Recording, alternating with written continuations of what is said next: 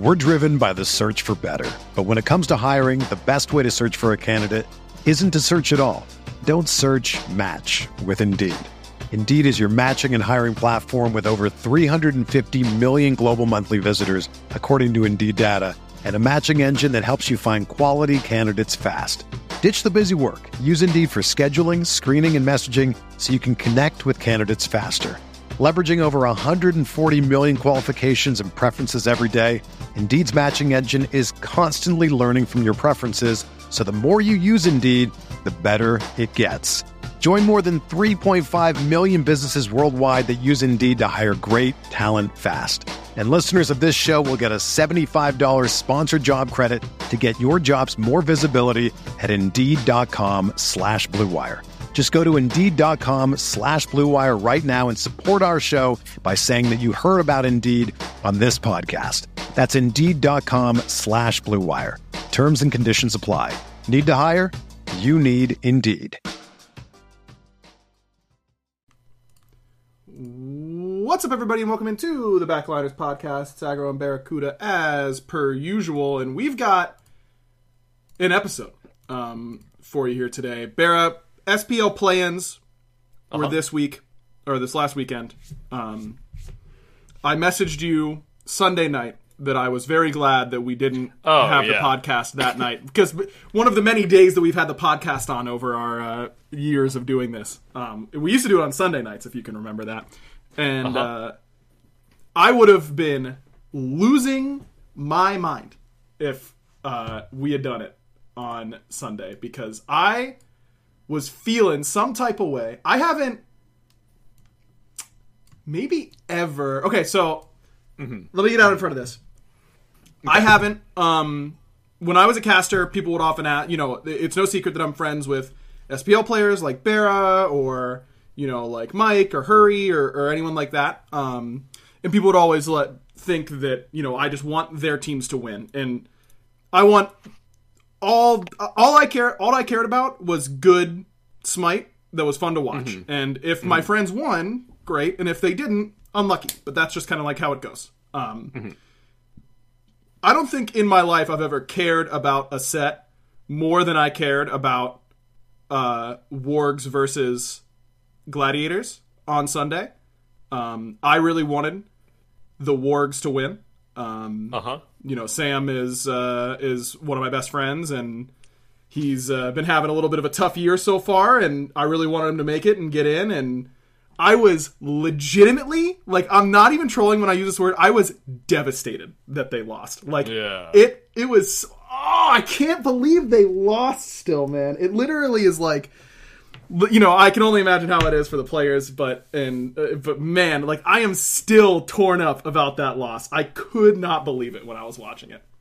It just doesn't really make sense, I guess. I know. Just seeing how it happened just doesn't make sense. I still think that team should be in SPL. Obviously, they didn't play well enough to be in SPL, but, there's no way a roster that stacked just doesn't make it in. Up 2-0. Yeah, that as well. And you got to watch them play that morning. Yep. And you got to watch them play that morning. It's hard. It's hard to wrap your head around for sure. But I think it goes to show that pressure is real. Oh yeah, for sure. And how could it not be? It is just such an important tournament and that kind of stuff. And I mean, as soon as it gets tied 2-2, it's here we go. It's really hard to keep it out of your head, I'm sure. And man, I mean, both teams just played so sloppy. That's why. But that's fun for the, it's not how I would want Worlds to go, but even at Worlds, I guess it wouldn't really bother me that much. I used to get tilted over middle of the split sloppiness and SPL. That would tilt, you'd hear me get tilted on cast a little bit from that kind of stuff. We should be better than this. But it is different when you're playing for that much on the line. And it is more fun watching incorrect things happen pretty frequently, unless, you care a lot and are losing your mind over it. Yeah, I felt the same way because like I was like, this is the most fun Smite I've ever watched, and then as the set went on, I just got more and more stressed out, and I was like, there are just unlimited amount of mistakes happening, and I don't know why. There's no cap. It's uncapped. And they're just like obvious mistakes too. Yep. Like it was the sloppiest, most fun set. I think it's like one of the most fun sets. Like I tweeted like this is better than most world sets in my opinion. Just like the amount that was on the line, how involved the players got, how emotional the players got. Yep. Like Scary D showed more emotion than some people when they win worlds. Yeah, like my man's was stoked. Scary played so lights out and then also made so many stupid plays at so the same many time. terrible plays, but so sick sometimes. I just couldn't expect. I didn't know what to expect, bro. Yeah. And that's the thing. Okay, like I did. You could give me the first 3 seconds of a fight if I can see relics and ultimates and who has what. I can tell you who's going to win based on the first 3 seconds of a fight, like 95% of the time in an SPL fight, right? I think I had a 10% hit rate on what I thought was going to happen when a fight started. Yeah. Surely they're going to use a relic here. Surely they're going to land off this CC. Surely this, and it's just whiff, no relic. Why is that guy walking that way? Why are we using this ability here?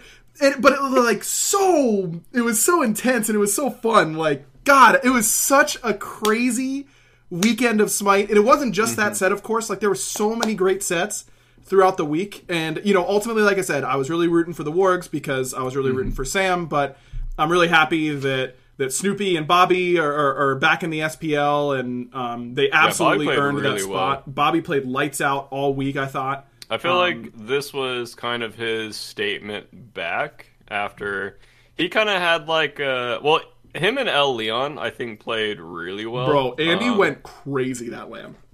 Yeah, there's not a lot of times where I feel like, all respect to El Leon, but I feel like sometimes his hype doesn't match him, I guess, or the fan hype. Sure. I feel like he outperformed his fan hype at this event. Oh, for sure. No doubt. Absolutely. There was no this event. There was no jungler better than him minutes 1 through 20. He just went crazy. There just wasn't. He set the pace really well. Just at an unbelievable rate. I was really proud of him, bro. I'm happy with how he. I'm happy for him. I'm always rooting for him. Former teammate of mine, and just absolute monster. And because of the community that he has, being a larger streamer and all that kind of stuff, like that comes with as much negative attention, if not more, than the positive attention.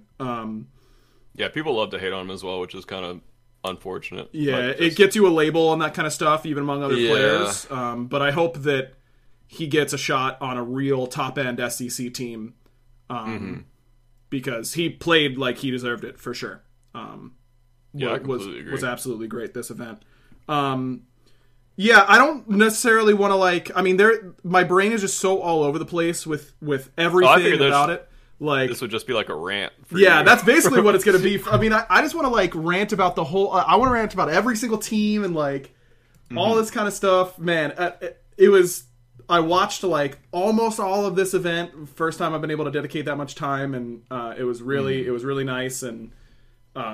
Was just unbelievably fun to watch. The Eldritch Hounds, let's start with them because they qualified to the SPL first. I gotta say, as someone who has always been a big Ducky fan out of game and a little bit of a Ducky roaster in game from time to time, my man's went off.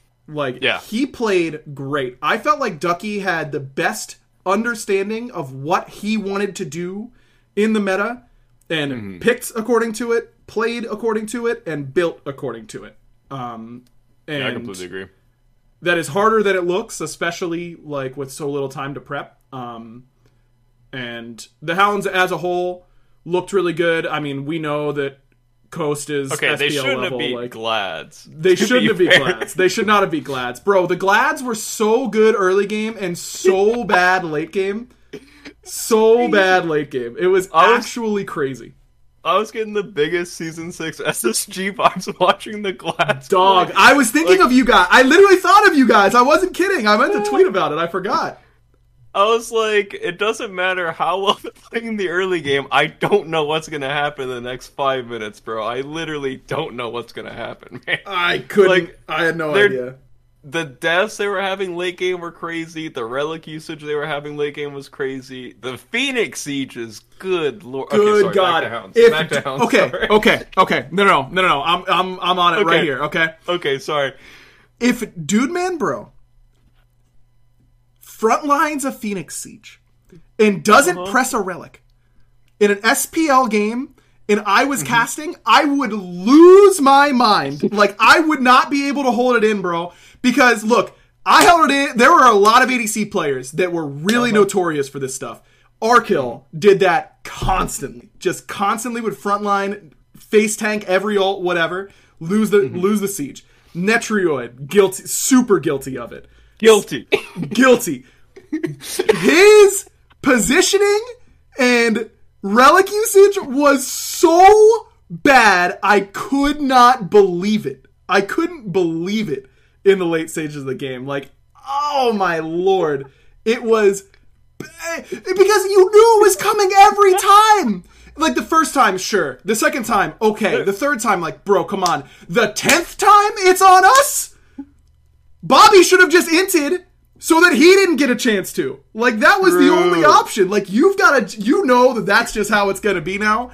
You got to play around it. Like, he was not changing a thing that whole time. I was losing it. I think... Was it him or Scary that got Atlas 1-2'd into the Phoenix and died on solo side? I can't remember who it was. But yeah, Scary had some crazy deaths too. Yes! And I'm like, what is happening? Every fire giant, like, I don't know what's gonna happen on these sieges. Bro, I'm not even talking about I watched Stu. A man who went crazy on stage at finals not that long ago, eat a whole Hunbat's ult at 44 minutes in the game. He was playing Freya. He had beads and ult and Aegis. You know what he pressed? None of them. None of them. Did he die? No, he lived! But everyone else died because their ADC got chunked for 70% and then did nothing. Like, I literally could... I watched it back. I literally could... How did he have the presence of mind to not... Every ADC in the world insta-panics both relics, which is also bad, but it makes sense. Hunt late game does some damage, though. It almost soloed him. Bro, it almost soloed him. He was like 30%. He had both relics. Go watch, Bobby. Go watch the VOD. On God. Both relics, your duo side Phoenix, 45 minutes in the game. My mans. Blink Hunbat's ult. Yep, I'm good. What? I was just flabbergasted. I couldn't believe it. Like, he didn't die, so it's like, fine, I guess. But had him for the next fight. Yeah. God, my God. I could talk about just game 5, like, of that set for 35 hours. Like, I just have so many thoughts. I couldn't believe... I'm on full rant mode. You've got me started. Go for it. I was watching the game with, like, Meerkat and some people in Discord, and at, like, minute 15, I was like, if the Wargs don't go poly, they can never siege. Like, they've got Hebo and Freya. You could build it on either one. Better on Hebo than Freya, but, like, when you just have that comp, you need to be able to kill the Phoenix whenever you get there, especially with how the event had gone. And yeah. Well, it seemed like one Phoenix down didn't really matter. Right. Like, yeah, the cleave autos make a huge difference. Like, the fire waves just don't pressure Titan like that was the biggest thing I was noticing. So, I don't know if, like, it seemed like you need at least 2 Phoenixes down. So, like, I feel like the more opportunities you have to get a Phoenix down, you should take it. Which, it sounds really obvious, but I feel like you should be building for that as well. Like, just, if, like, I don't know, it just seems like one Phoenix down doesn't matter anymore. And you need a lot of siege potential. Yeah. And even if you get, like, multiple Phoenixes down, I feel like the way the base is laid out, the narrow corridors, it's so hard to walk in sometimes. So I feel like you need to be drafting for like multiple things now. You got to be able to pressure have Phoenixes. like a deeper understanding. Yeah. Yeah, you've got to be able to like pressure Phoenixes, and it's no like surprise that Tiamat and Merlin were really good, even outside of abusing the best build. Like those are two of the best siege defense mages in the game. So And really good on offense too. and really good on siege offense. Exactly. Yeah, I agree that Bobby said in chat that teams of this land also refuse to split a lot with fires, including them. I was surprised at that, especially with like runic bombs and that kind of stuff. I mean, splitting just gets so hard to defend if you can. I think you might be even able to like fan people out to 3-1-1 if you have a runic bomb as one of the, like your solo agents. Like I think that you can really put teams in bad spots, but you just need to be able to kill Phoenixes. And you know, Crim's build, like he still had Stone of Binding, which is really good in the early mid. I just don't think it does anything for you at 45 minutes into the game. Like, it's not going to let you survive burst. It's not going to help you kill anyone. Yeah. Like, Polly is just better there. Stu had Telkines 45 minutes in the game, which is, like, fine, but you need to kill Phoenixes, so Polly, like, at least lets you do that. I thought a lot of players built really poorly. Like, obviously, there were a lot of memes about, you know, early teams in the tournament not building Tablet or Prophetic Cloak and all that kind of stuff, but I think that it was clear to me that players had not figured out what was best in competitive quite yet, and maybe they have, and that it's so different from what I thought would be the best. But I'm going to be honest, I did a lot of SPL watching and analyzing for a long time, and I'm pretty confident that what I was seeing was not what they should have been going. So, yeah, I mean, it's just like these early in the season tournaments are so fun because it's so wide open. That's what we were talking about last time on the podcast, that I feel like people should just be playing what they think they're good at individually and try to form a team comp around it instead of trying to, like, form a meta. And I was really happy at Scary, like, going back to, like, picks like the Hades and just performing so well on it, because I feel like that's one of his better gods. And you don't have to, like, know that Hades might not be the best meta in like a week or so or 2 weeks or so. You just need to play what's best like right now. Yep. And I feel like everyone should be doing that. Yes, big agree on that. Like, you needed to have Merlin, Tiamat in your god pool, but if you didn't have those, like, come on, what are you really doing? You needed to have Maui in the god pool. He obviously looked very good. Yeah, Maui on this map is just crazy. I mean, Maui before was pretty crazy at Worlds, but I think on this map is just crazy as well. I don't think he got any worse, and then his clear is really good early game as well, so he's just a highly valued pick. And his lane 2v2 is crazy, his peel is crazy, like, yeah. Good job, Aggro. Thanks. Broke it. That's how it goes sometimes. I wanted to ask you about ADCs, because the talk was kind of going to be that it was all magical ADCs all the time. I thought Freya did not look as busted as her priority was. I was going to bring that up as well. Yeah. I just feel like Freya does one thing really good, and that's kill someone in a 2-1 combo. If you're not getting those opportunities, I feel like most other ADCs are better. And also, if you're not going to be able to... Well, there was one game Stu got an early lead, but couldn't utilize it at all. And I feel like that's one of Freya's biggest strengths, is once you get hasten, the other ADC can't farm. And you can just put a lot of pressure. What game was that? Was that game 3 or 4, maybe? I don't remember. They're all just combined at this point. I think we watched, 40 Smite games for 4 days. So. Yeah, I really did. I was loving it. Yeah, I was loving it, Yeah, it was too. game 4. Yeah, Stu got off to a huge lead early. I think this was the game where Bobby, absolutely hard-inted level 1. Yeah, I mean, he would never. No, Bobby. No, look, I said he was going off all week. He was for the few. There were a few moments where the power flickered. You know, it was off and then it was back on, but it was too late. Like there were just some. He was in the tower and he's like, "What? Whoa! How?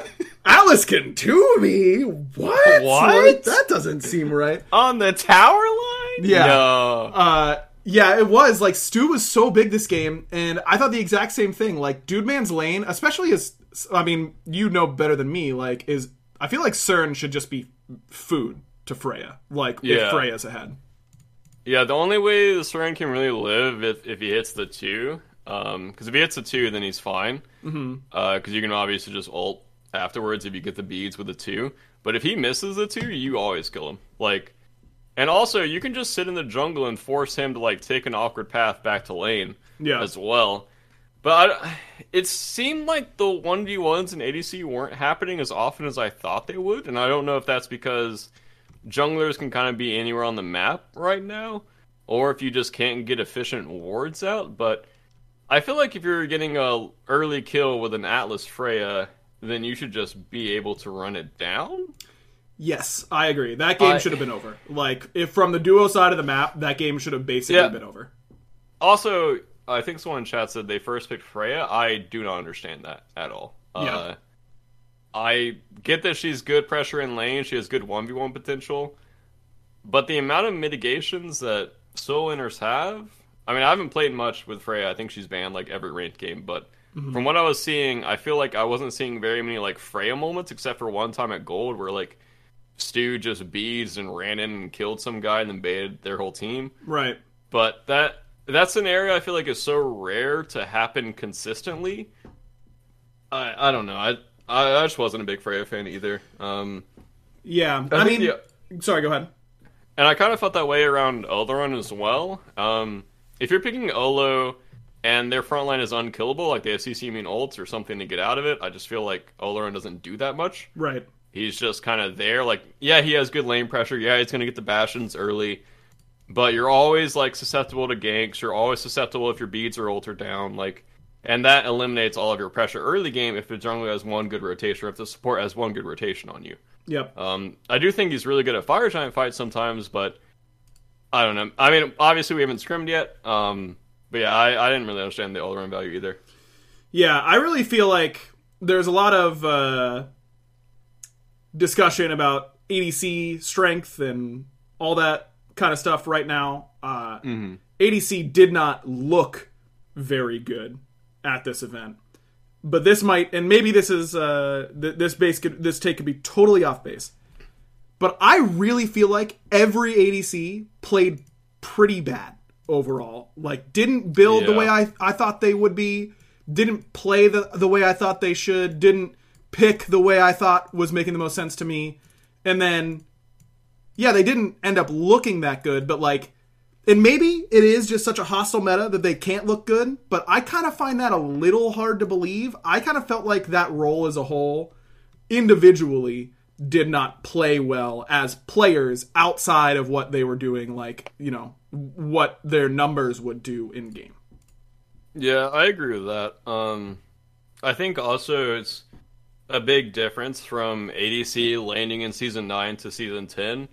I think Coast is one of the biggest examples of that, where Coast would just kind of bully other ADCs and just kind of run it down. And then I think his first game on Wednesday we talked about on the podcast, he just got ganked and ganked and ganked. And then after that, I was proud of Coast because he stopped kind of like jamming his dent as much, but he still would like pressure occasionally. Right. And I think being able to make those transitions and are kind of difficult for ADC players because you get so used to playing a style for like a year and then, okay, now the jungler can be here at 1:30, jungler can be here at 2 minutes, jungler can be here at 2:30, we need like consistent wards out. And I think for ADC players it's kind of difficult. I mean, not obviously giving them like excuses for, I think the way they played was not well. Right. It was not good. Yeah, I think there was a big difference for ADCs in how you lane now versus before. Yeah, I definitely agree with that, but I think, you know, chat is all saying it's the role isn't good in the meta and all that kind of stuff, and what I'm saying is I think they made it look worse than it is with their play. Generally speaking. I think ADC could have looked and been a lot stronger this event. Individually, I think most of the ADCs just did not play particularly well. And for what it's worth, I felt like a lot of the solo laners were kind of going off. Yes, I do mean literally all of them, chatter. Yes, that is what I've said explicitly. Coast looked the best of all ADCs. Dudeman made it legitimately nearly impossible for his team to win any siege. Stewart ate a full Hunbat salt at 45 minutes into the game. Name any other ADC. They ran it, dude. They ran it down. They were hitting the wrong people. I swear to God, something happened to all of those chairs in every booth. The decision, no. I felt like I was in the Twilight Zone. I think Coast played well towards the end. Coast was the only one who played like a human that whole event. I swear, bro. I watched Warchi int on so many picks and then pop off on other ones, but what was going on with him, bro? Like, what was happening? Warchi was going buck wild, bro. He was having fun. I love the pick some nonsense, run it down, my role sucks. Like, I love when I hear that, man. Like, what are we talking about, bro? Like, I'm not saying ADC is the strongest role or anything like that. I'm just saying it is not a role that you can just go, well, I'm worthless. 7th minion in every wave. I'm not doing, my role isn't important, whatever. Like, they are there to end the game. Like, they need to be the ones to end games, and they were capable of ending games via the siege. And many of the players did not play well on that, is my opinion. Mm-hmm. Yeah. I mean, I would completely agree with you. I feel like most pros would agree with you as well. Yeah, dude, every jungler, support, and solo laner watching ADCs play this event were like, oh, baby. Bro, imagine what Lazarus would have done to these ADCs. Imagine. Oh, they would have eaten them alive, bro. He would have turned them inside out, bro. He would have been 15-0. Like, it would have been disgusting. Like, anyways, okay. Overall, Eldritch Hounds definitely looked like, despite not having, maybe not having control of the Gladiator set is the best way for me to put that, and the nicest way for me to put that. I think did make the least mistakes, and sometimes that is good enough, and I think that is kind of what ended up happening. Overall for that team. I think I was very impressed with how Ducky played, as I mentioned. I thought Coast was by far the best ADC, and it really wasn't close. I thought Quig and Oath showed a lot of mental game that they needed to show me in this tournament. Agreed. Like, a lot of really good, late game performances after not having a good early game, looking for their opportunities, all that kind of stuff. I was happy with how they played. And Benny, despite not building tablet, which is kind of criminal, played really well mechanically the vast majority of the tournament. So Hounds looked good, and I'm excited to see what they do in the SPL. It is oftentimes that we see teams play well in these events and then not play well in SPL. Last year's Valkyries are a great example of that. But I'm hoping they can continue. 2 to 3 months from now, when people are just saying Friends League again. Yep. I'm just waiting for it. I'm already mentally preparing for it's a Friends League. Why isn't this guy in it? It's I'm so ready for it. I'm so excited. Yeah. Bro, I'm sorry. I've been a Soul Gem truther for so long. Everyone's asking me about Benny not building, or like mentioning Benny not building tablet. I just don't see a world where Soul Gem, if I have to choose, Benny's like, I don't have room for it, it's too slow, all that kind of stuff. If you have to choose between Soul Gem and tablet, as it currently is, I feel like it's not slow, is it? I feel like those procs are pretty easy. They're fairly quick. Like, I'm buying tablet, bro. All I'm saying is, tank's unkillable. Soul Gem, no pen. I know the proc makes it do more damage on that ability, but how about the rest? Like, I don't know. I just felt like, I've said what I need to say. We can move on. I'm very mentally stable right now, as you can tell for sure. This tournament, like, man, I was just feeling about it. I just had a lot of passion, a lot of raw emotion. Yes, I mean, same here. I was surprised that Glads were able to turn it around from the Hound set into the rest of the weekend. Me too.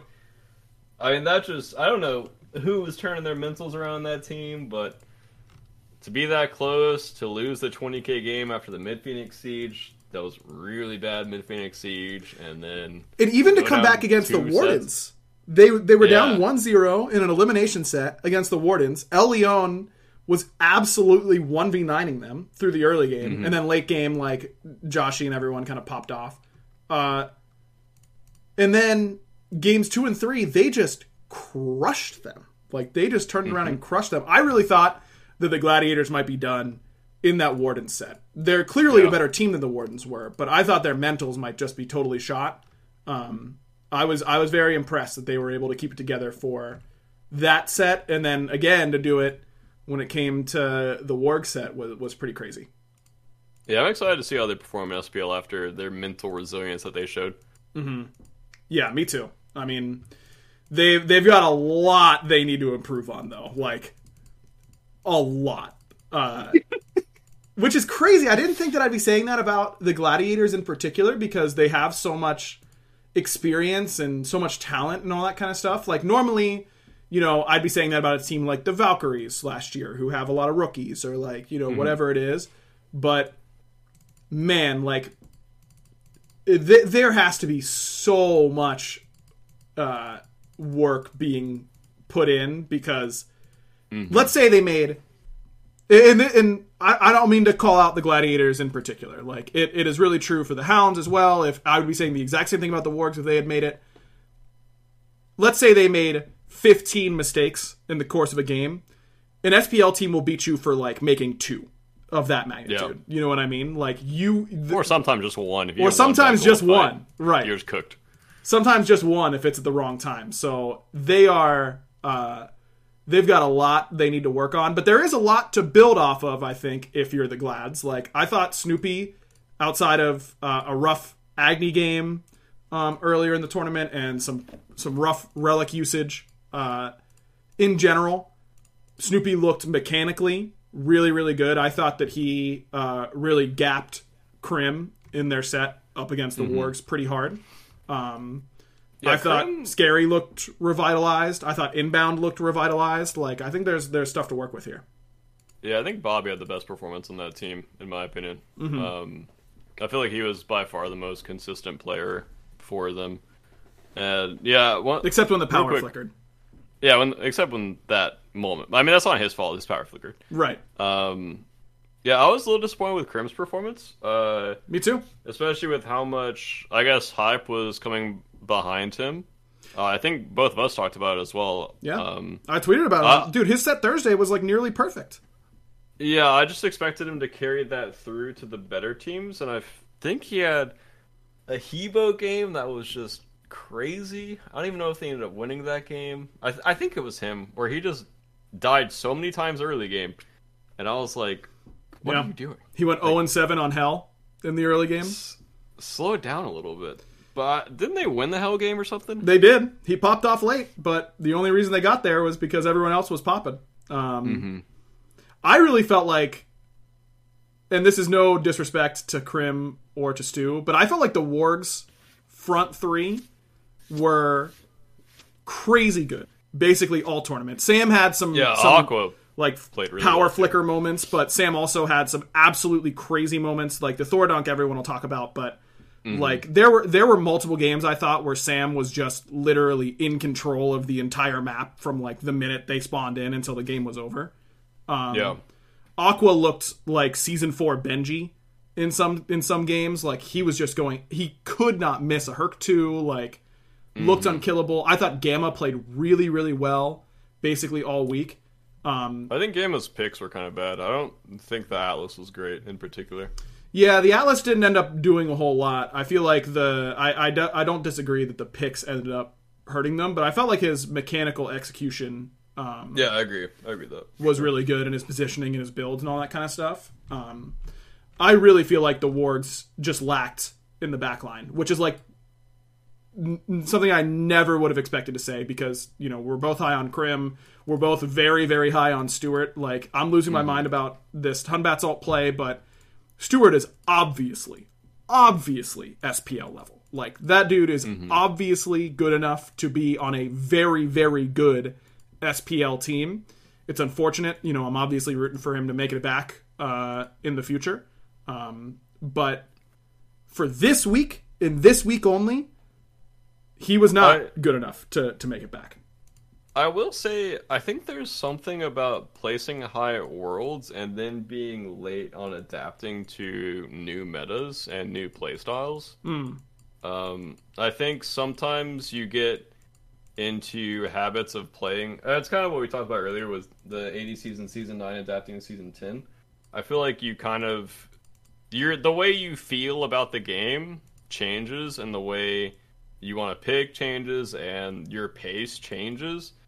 And I kind of feel that happened to Stu, where I feel like Stu wasn't completely adapted to what he should have been playing and how he should have been positioning, especially on a brand new map. I feel like positioning as a backliner is probably harder now than it is, obviously, anytime during the rest of the year. Yeah. Where you're just thrown into a brand new map and you just need to adapt on the spot to qualify. And I think Stu is way better than his performance that he showed. 100%. 100%. Stu is an SPL level ADC and deserves to get another shot, and whether it's being picked up by a team or qualifying through another team. But for this week, he did not play well enough. Yeah, agreed. And which is just unfortunate. Bro, oh my god, I just remembered my least favorite moment. This might have tilted me. No, the Hunbats ult tilted me more than anything else. This was the second most tilting play of the tournament. Game 4 of the Wargs Glad set. The Glads are coming down solo side Phoenix, and Krim finds himself a perfect spot. He's in the jungle. They're never going to have it warded because they didn't have any pressure on their side. Dude Man is walking up. He has no relics. Krim's playing Agni. He wants him. He doesn't 2-1 him to kill him with bomb. He has all 3 bombs. He doesn't bomb. He doesn't do anything. He won! He just won! They would have absolutely not been able to end if he kills Dude Man there. There's no chance. He could have killed the whole team because they were just coming out of a thing. They were just coming out of a team fight, and everyone had used everything. I think I remember that. He could have killed them all right there. And he... I don't know. Like, it just... That's just what happened to my brain, bro. I literally was like, he's going to kill them all. He's going to kill them all. What? What? Like, it just absolutely broke my brain, dude. And I know Krim is really good. I don't want anyone to think that I think he sucks. But that play sucked. That play was so bad. That was like the worst option. Dashing in was a better option. Because at least you could 1-for-1 yourself. Like, you've got to kill him. It looked like he... no, I'm not going to go. That drove me crazy. His power flickered. Bro, his power was all the way off. Like, he lost... his power disconnected. Like, he killed him eventually, but DMB did like half the Titan's health. Was that the game where DMB got really fed on Olerod? No, he was CERN. Oh, okay. Bro, I'm going to send you that clip. Because Doug was in the perfect position, too. Doug saw it out of the spectator. He gets in the Krim POV. I was ready, bro. It was gonna Doug be had a moment. really good weekend. Doug had a great weekend, for sure. Great weekend. Tough on a new map. Because, like, there are angles that you can't really shoot from well, and he was locked in. Maui jump has been going buck wild in Spectator, bro. It is throwing every direction. I don't know where that Maui's going. It's only Spectator, man. It doesn't look like that in game. It makes me so sad. It makes me so sad. Every time I see it, I'm just like, like it hurts me personally. Cause there are times that Maui was swinging in a different direction. There was time the camera would just like... Yeah. I know. So sad. And it's like one of those things that, like, okay, let's all be real for a second, okay? It's obviously, like, it's obvious, it doesn't look good, all that kind of stuff, but, like, there are, no matter how much bandwidth we have, there's just some things that need to take priority and some things don't. And in terms of the what it does for our daily active users, does fixing that bug do anything? Probably not. But God, does it hurt me? Like, we're aware. We're going to fix it when we get a chance. But it's like, are we fixing that or this other, like, way more important thing? And so who knows when it's going to get done. And it just makes me sad. Yeah, it's same with like Nodule, where the camera switches to Nodule and it like flies like really far forward. Yep. I think sometimes it does with like Heimult too, where it like tries to follow the person or something. Yep. Yeah, it's just The Spectator is just funny. I like it. You never know what's gonna happen. You really don't. You really don't. Okay. I feel better. Nice. You know, it's therapy Wednesday. I have therapy on Wednesday mornings, as I've said. I had therapy this morning, and now I feel like I've had therapy again, getting to talk about You're this. welcome. Big congrats to the Gladiators and the Hounds. And was a 10 out of 10, fun event, would watch again. Excited to see what they're going to do in the SPL. I think it's going to be fun. It's time for the random question of the week, because I'm like all tuckered out. I got myself all worked up here. Yeah, sorry, bud. No, it's what needed to happen. Okay, I'm heading over to our good old community Discord here, which you can be a part of by going to patreon.com/backliners. I know a couple people were posting about their thoughts on what was happening through the weekend and all that kind of stuff, and I was like too in the zone to like even notice that I was getting notifications. But it's a cool place, patreon.com/backliners, place to go if you want to support us directly. Timmy asked, what is an obscure thing that you were fond of or it worked so well you remember it? His dad had a furniture dolly that worked so well that if I use another dolly, it just doesn't compare. That's a great question. I don't know if this is obscure, but putting a rubber band on top of a jar to open it. What? Yeah, if a jar is like hard to open, you can put a rubber band on the jar lid and turn it, and it'll just pop open really easy. No, I think Timmy's looking for something like mine would be my old baseball glove. Like that baseball glove, like when I use other baseball gloves, like it doesn't feel like that one. You know what I mean? But it like was just destroyed. That's a great tip for the record. I'm going to use that. Yeah, I'm going to stay with my rubber bands. I don't think I had anything. Understood. That one rubber band just went off for you. Yeah. It was reliable. It's got to be a thick boy. Okay. But yeah. Okay, thick boy rubber band. There you go. Masters of Here asks, we all know that if Artemis trapping was an Olympic sport, Barracuda would bring home the gold. What random talent do you have outside of Smite that you think you could bring home the gold for Team USA? It might be ranting for me. I feel like I can really piece together a good rant on the fly. If yours is ranting, mine is not caring. They just like show you a bunch of things and you go, okay. Yep, you don't care. I'm like, I don't care. Yeah, that's cool. Yeah. Do your thing. That's being fine. You're such a agreeable Southern gentleman, Barra. You know, that's like a... Except on a few things. Except on a few which things. I don't. Yeah, some things I'll fight you for, but most of the time you can just rant. Like bread? Is that one of them? I'm not picky about bread. I feel like most bread's pretty good. There you go. Masters here also want to know, do you have a memory that plays on a loop in your brain? Oh, no. So as a kid, there was a really tall slide, and I was there with my grandpa, and it was like a big park, and there was a ton of slides, and I had 2 rocks that I was taking to every slide, and I would race the rocks down and like keep tally of who won.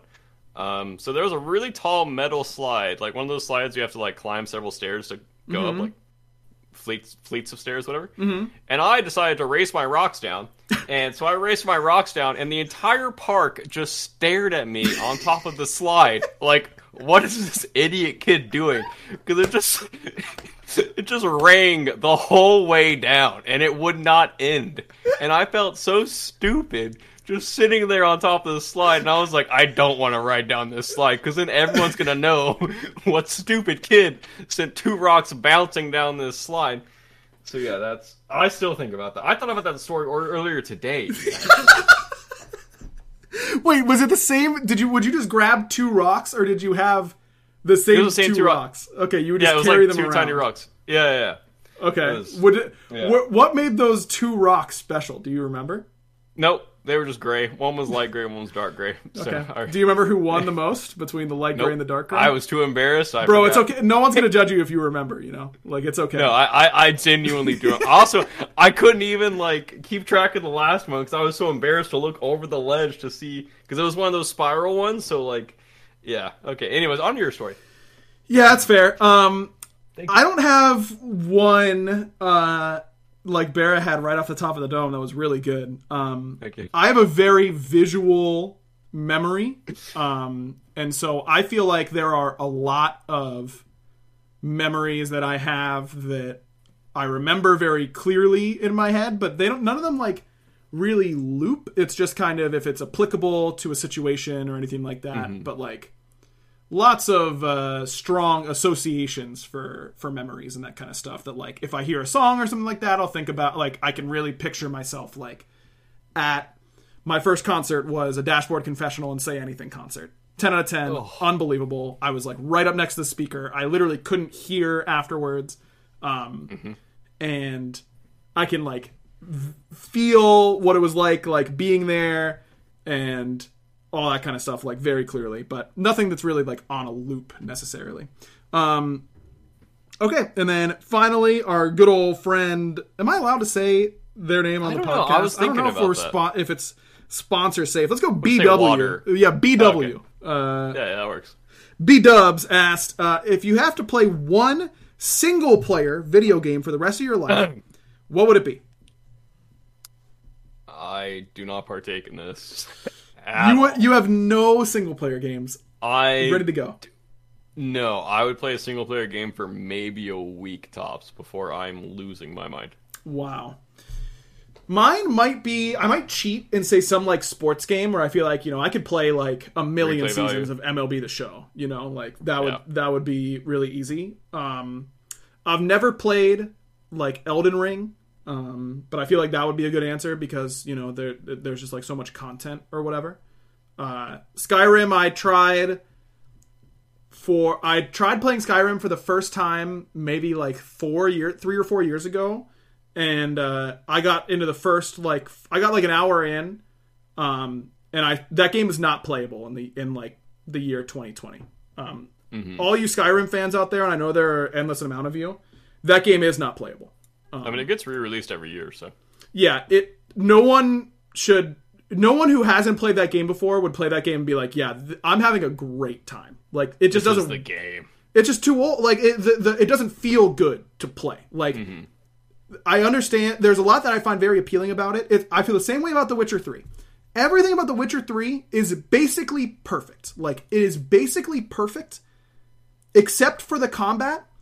And I quit playing The Witcher 3 because the combat was so bad. It is unplayable. And yes, I tried like combat mods, whatever. It's you can't do it. Like, it's not good. It doesn't feel good to use, and that's important. Anyways,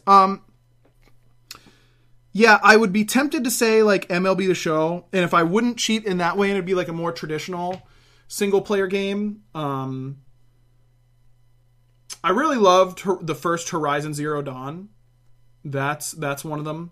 I really love Resident Evil 4. That's Resident Evil 4 is a single player game I've beaten the most. I just can't think of a game that I'd be happy to come back to. Yeah, it'd be tough, man. Especially like nowadays, maybe earlier, like if I was like a kid, like maybe like 7 to like 13 years old, I feel like I could play a single player game a lot and have a lot of fun. But nowadays, I don't think there's any way where I could enjoy a single player game for more than a week.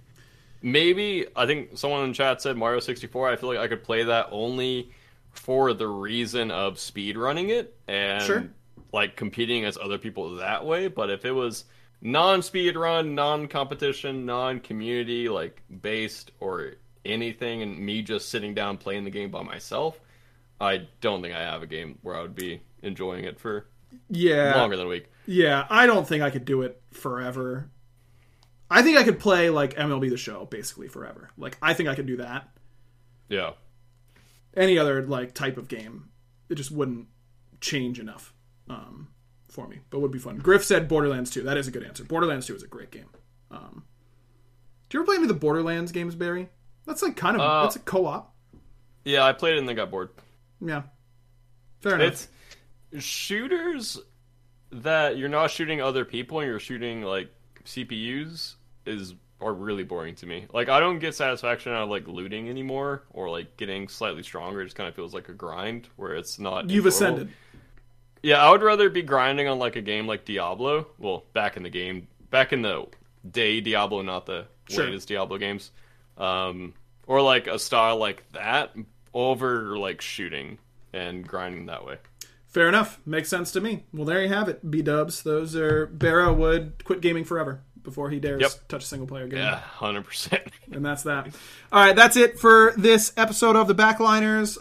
Big shout-outs to everyone for coming out. Appreciate y'all. We'll be back next week with another episode. I know we said we'd have some people from SPL play-ins on. I am planning on doing that next week, but I knew I was going to be going off this episode, and what are they going to say when I'm like... inbounds inting to at level 1. You know what I mean? Like, Bobby doesn't want to be on the podcast here and that. He wants to hear it from chat. This podcast was your podcast, so that's right. This was to make you feel better, and we succeeded. It is. Scream, I'm right, you're wrong. That's just a blanket statement. Wow. I don't have to clarify that for the podcast that isn't reading chat whatsoever. We'll be back next week. Until then, Barra, you know what to do. Bye. Clean. Oh, so good. Goodness. Yeah. We did it. And under an hour, by the way. That was like a normally sized podcast. Yeah, I'm proud of you. You started Smite Talk at minute 1. Minute 1. I was geared and ready to go today. Yeah, I mean, I think it's just because you were so gassed up from before. Yeah, probably true. A lot of venting to do. Not me.